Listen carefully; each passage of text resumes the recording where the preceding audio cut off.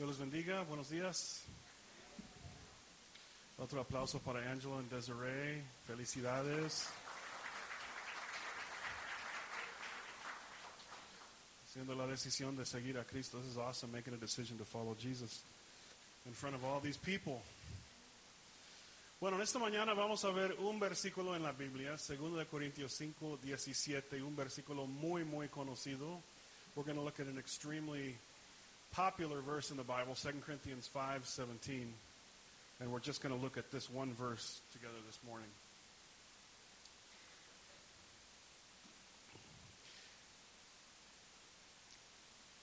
Estas dos cartas a los Corintios eran dirigidas a cristianos que vivían en una ciudad llena de pecado.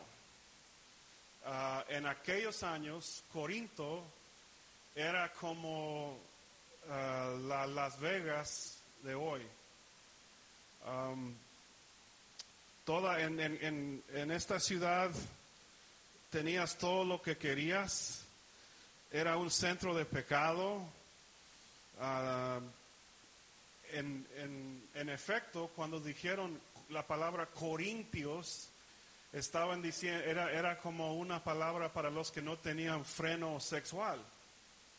Paul wrote this letter to the Corinthians, these two letters, and the city of Corinth had the same reputation that Las Vegas has today. It was a city where everything is available to you, every class of sin is available to you. In fact, when people used the word Corinthians, when they said Corinthian, it meant somebody with an unquenchable sexual appetite. Había toda clase de pecado, borrachía, sexo abierto, idolatría.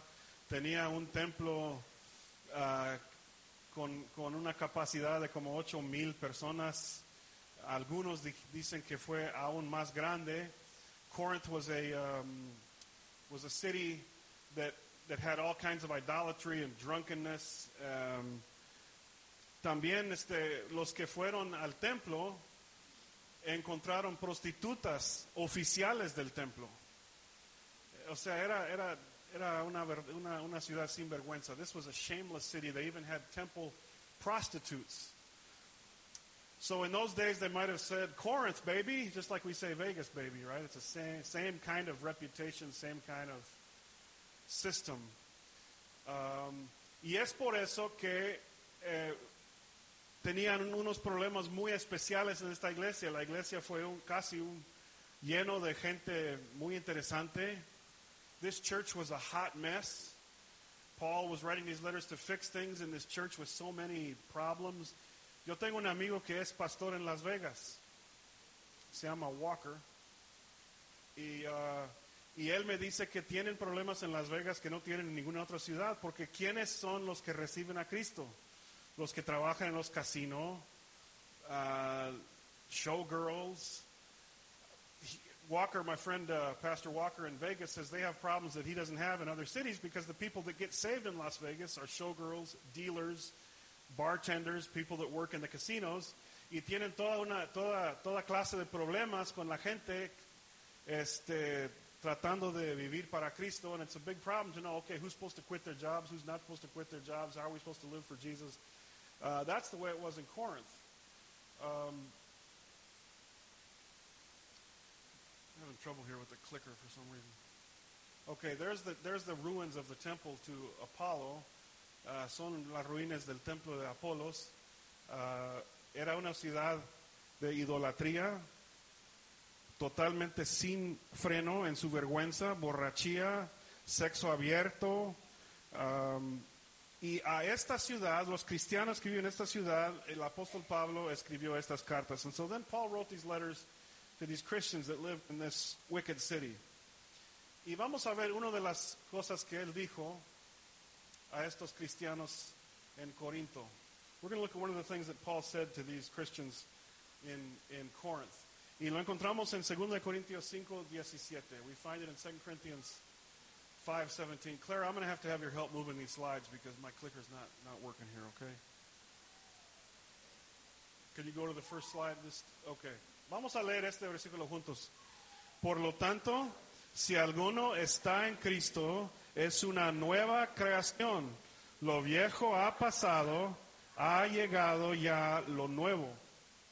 Okay, let's read this together. Therefore, if anyone is in Christ, the new creation has come, the old has gone, the new is here. Y el mensaje de hoy es, tú eres una nueva creación. You are a new creation. Dile a tu vecino, tú eres una nueva creación. ¿Quién no le gusta una cosa nueva? O sea, nos gusta, por ejemplo, coches nuevos con el olor del coche nuevo. ¿Quién no le gusta esto? Do you like cars with the new car smell? New cars. Hace una semana Mingo compró un carro para su mamá. Tengo una foto del carro. Can we proceed to the next slide there, Clara? There she is. Carro nuevo. Mingo, you're a good son. Y luego las hijas de Beto y Goy compraron carro para ellos también. Carro nuevo. Olor de carro nuevo. Everybody loves a new car, right? Beto and Goy got a new car from their girls. Y luego yo no quería quedar atrás y compré para mi mamá un gato de peluche nuevo.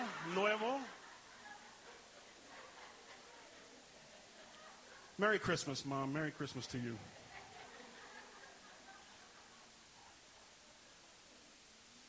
Pero la Biblia dice, okay. The Logitech 5000, very nice. La Biblia dice que somos una nueva creación en Cristo. But the Bible says we're not just a new creation, we're a new creation in Christ. In Christ. Unos versículos después, la Biblia dice, al que no cometió pecado alguno, por nosotros Dios lo trató como pecador para que en él recibiéramos la justicia de Dios. God made him who had no sin to be sin for us, so that in him we might become the righteousness of God. Entonces Cristo murió y resucitó por nosotros, y por eso somos una nueva creación en él, por lo que él hizo. Por eso dice nueva creación en Cristo. So Jesus died and he rose again from the dead for us, and that's why the Bible calls us a new creation in Christ, because we're a new creation in Jesus. Cristo sufrió en la cruz en nuestro lugar. La Biblia dice, Pedro dice, que él cargó en su cuerpo nuestros pecados. The Bible says in Peter that Jesus carried in his body our sins on the cross. Y entonces nosotros somos una nueva creación por lo que él hizo. And that means we're a new creation because of what Jesus did for us. En las aguas del bautismo, somos una nueva creación porque estamos declarando que pertenecemos a Cristo y vamos a vivir para Cristo. These girls just testified here in these baptismal waters behind me that they were a new creation in Jesus and that they were going to serve Jesus. Se trata de Cristo. Sin Cristo no hay nueva creación. Without Jesus there is no new creation. Y luego dice Pablo, lo viejo ha pasado. And then Paul says the old things have gone. El viejo ha pasado. No está hablando de tu esposo, está hablando de nuestra naturaleza pecaminosa. Not talking about your old man, the man that you go home with every night. It's talking about your sin nature that you were given as a gift from our boy Adam many years ago.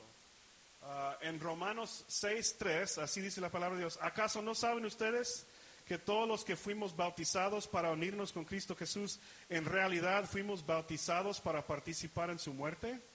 Por tanto, mediante el bautismo, fuimos sepultados con Él en su muerte, a fin de que así como Cristo resucitó por el poder del Padre, también nosotros llevemos una vida nueva.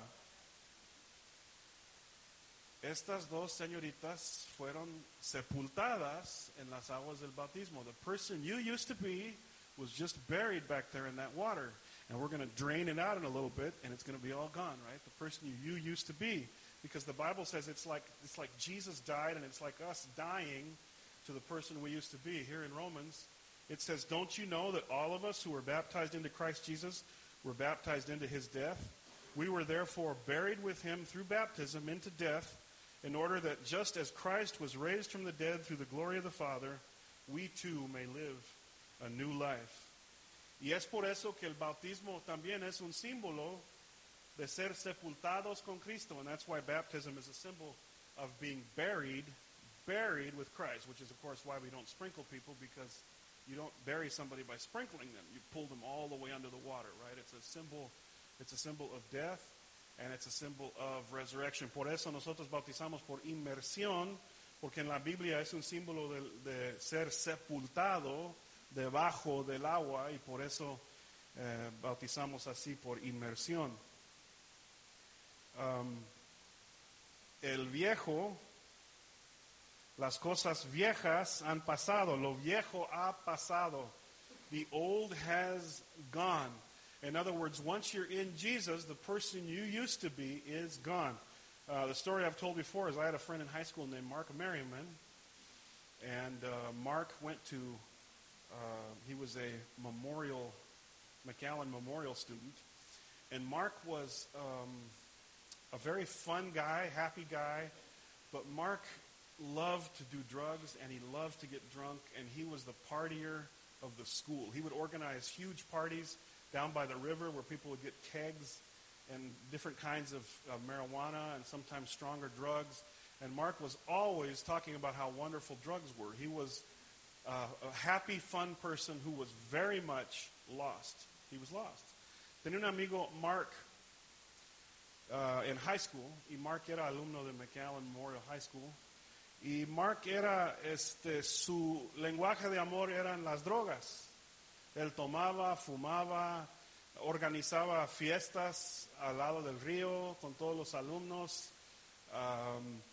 He was very creative. He would find ways to, he would do mushrooms, and he would put things in his nose and in his ears. And I don't know, he was just quite the drug fiend. Un domingo invité a Marcos a nuestra iglesia porque los jóvenes iban a dirigir la alabanza. Y dije, Mark, tienes que venir a verme cantar. And so I invited Mark to, we were attending Good Shepherd Church. And I said, Mark, you got to come to church because the youth group is going to lead worship. You got to come and see this. I'm actually going to sing. He goes, I got to see you sing, man. I'm coming. Entonces él vino a ver a los jóvenes cantar. Y era muy buena onda, Marcos. O sea, era muy buena onda. He was a really nice, fun guy. He showed up at church, sat in the third row to watch us sing. Y luego el pastor Ed Halfpenny, que casi nunca predicaba una predicación del Evangelio sencillo, predicó un mensaje del Evangelio sencillo en Juan 3:16.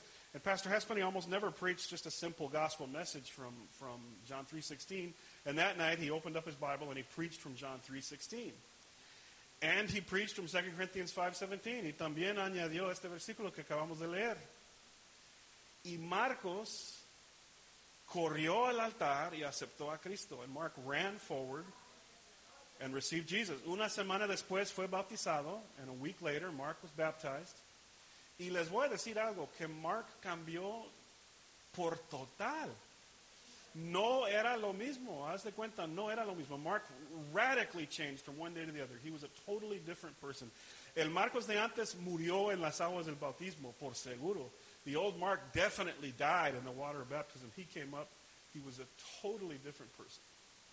Yo me acuerdo una vez que fuimos a Denny's a comer y uno de sus amigos de antes nos acercaron y nos dijeron, hey Mark, dude, when are we going to party, man? What's going on? Y uno de sus amigos de antes nos acercaron en Denny's y dijeron, hey Marcos, ¿cuándo vamos a pachangar? O sea, ¿dónde has estado? ¿Cuándo vamos a...?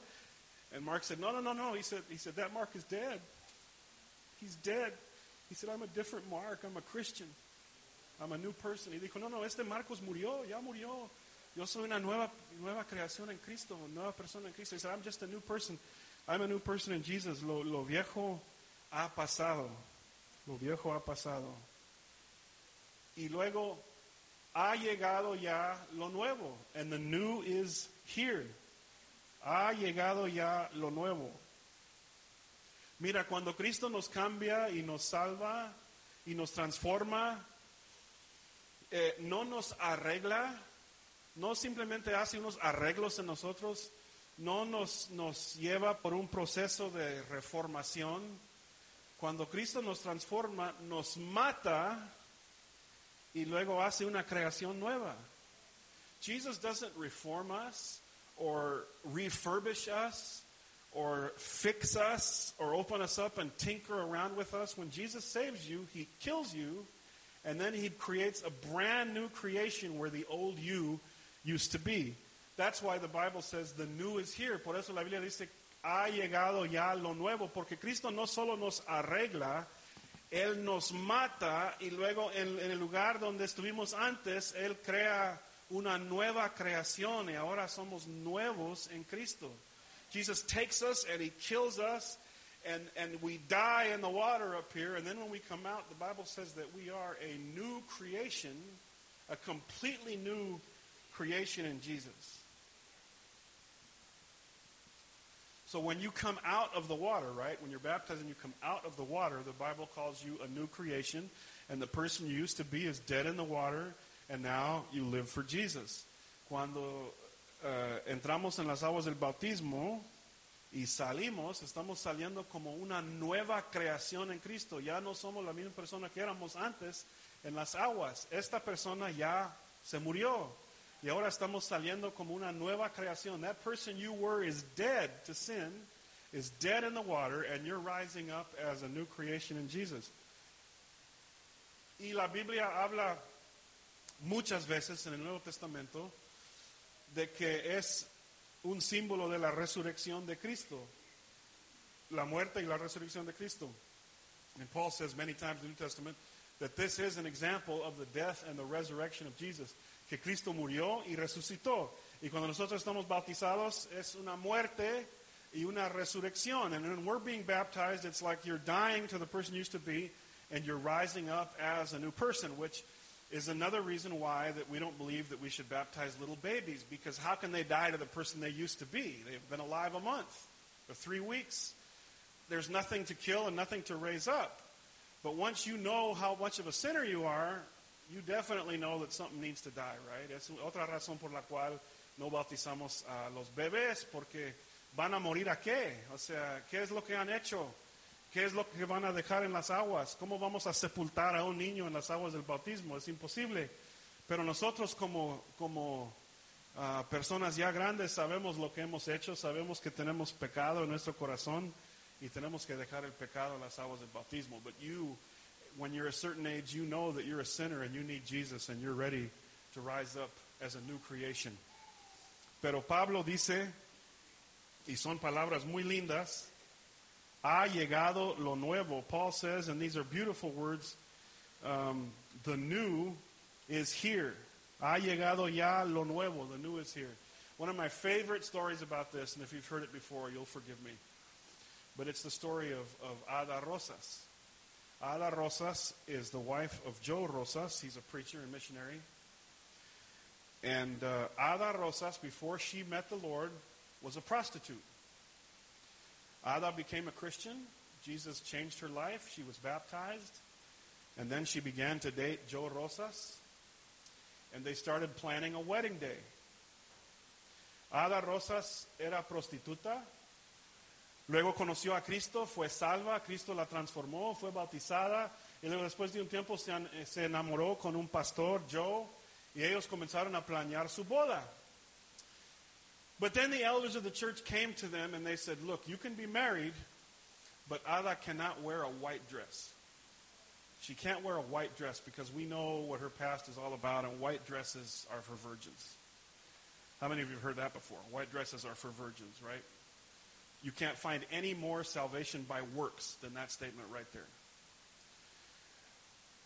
Los ancianos se juntaron y dijeron, mira, ustedes pueden tener su boda aquí en la iglesia, pero ella no puede poner un vestido blanco, porque sabemos que ya no es virgen y por su pasado. Y Ada pidió, ella es, no es muy tímida ella, y pidió una junta con estos mismos ancianos. Ana is not a shy person, and so she asked to meet with these elders.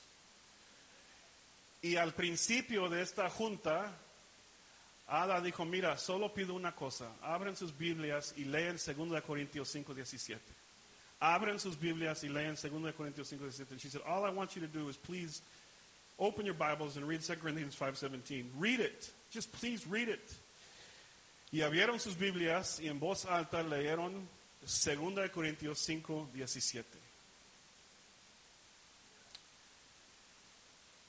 Y luego quedaron en silencio. So they opened their Bibles and they read 2 Corinthians 5:17 out loud, and then they were very quiet. Y luego dijeron, se me hace que usted sí puede poner un vestido blanco. And he said, you know what, I think you can go ahead and wear a white dress. Wear a white dress.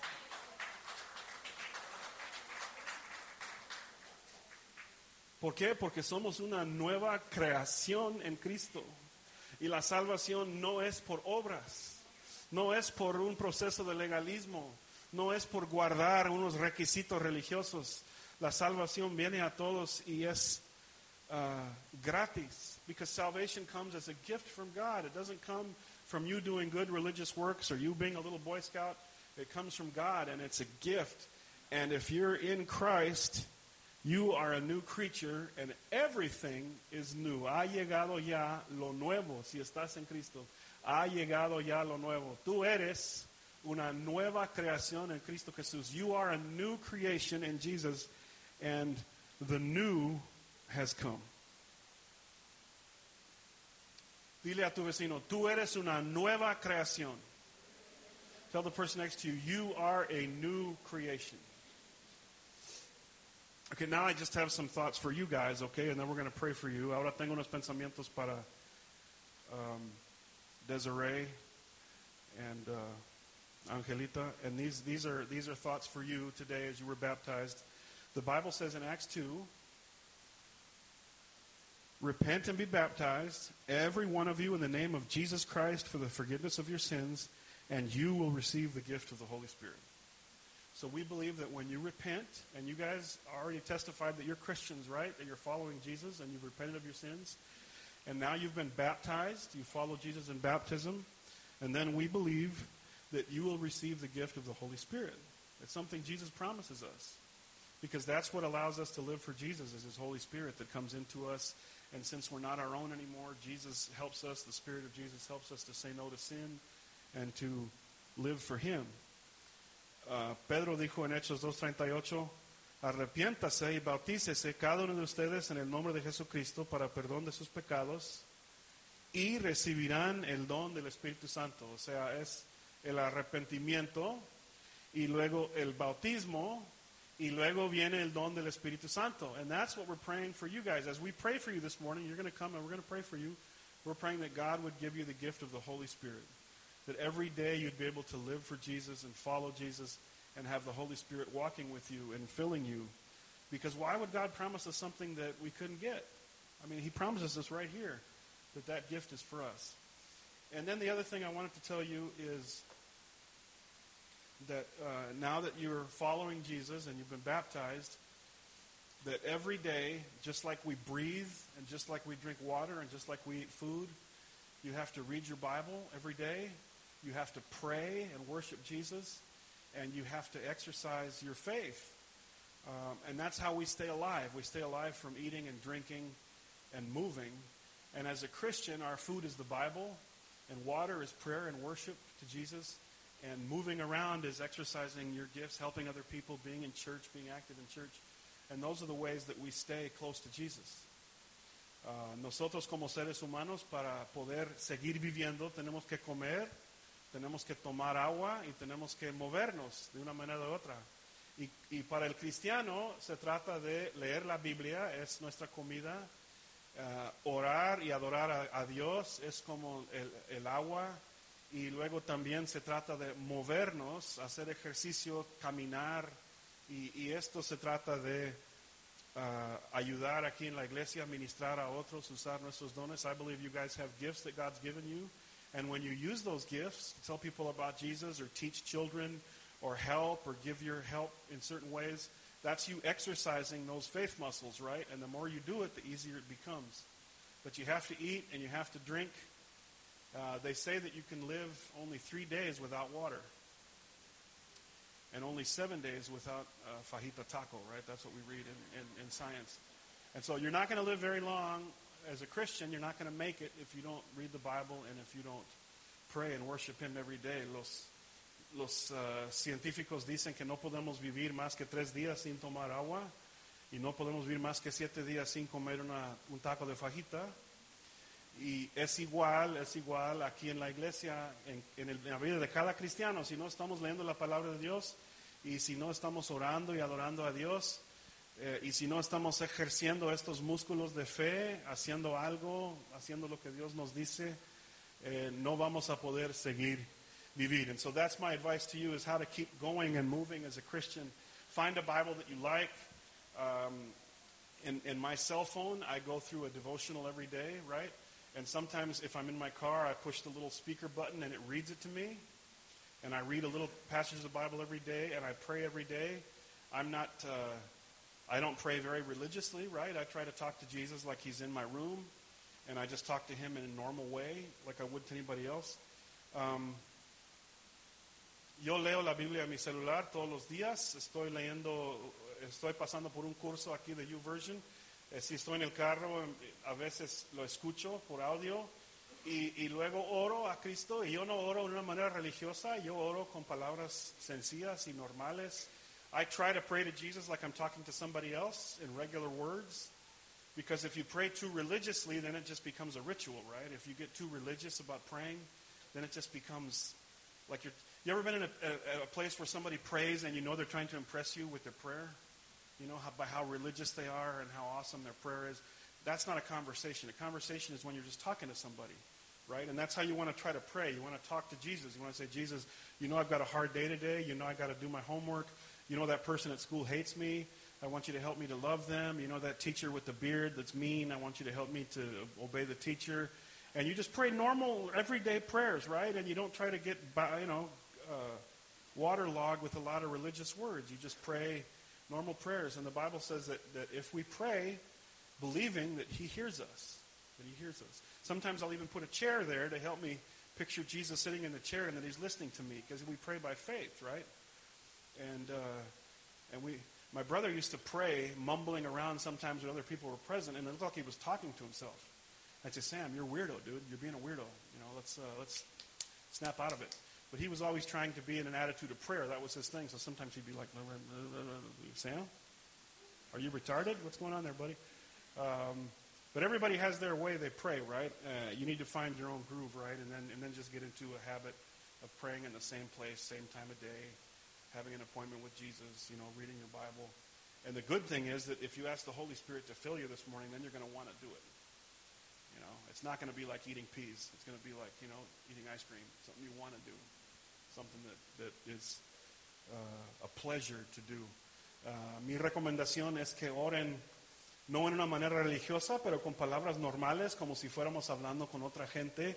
A veces yo pongo una silla ahí y dirijo mi oración a Cristo como estuviera sentado en la silla. Cristo, tú sabes que hoy tenemos muchos problemas, tenemos varias cosas que tenemos que hacer, ayúdame hoy. Yo he visto que entre más palabras religiosas que pongo en mis oraciones, menos contacto tengo con Dios. O sea, hay que ser normal, humilde. Cuando hablamos con Dios, háblale como si fuera tu amigo. Qué concepto, ¿verdad? Hablar con Cristo como si fuera nuestro amigo. Just talk to Jesus like a friend. Try to get away from religious praying and talking, and just talk to him like he's your friend. And that's how you eat and drink and move, right? And we want Jesus to keep us there.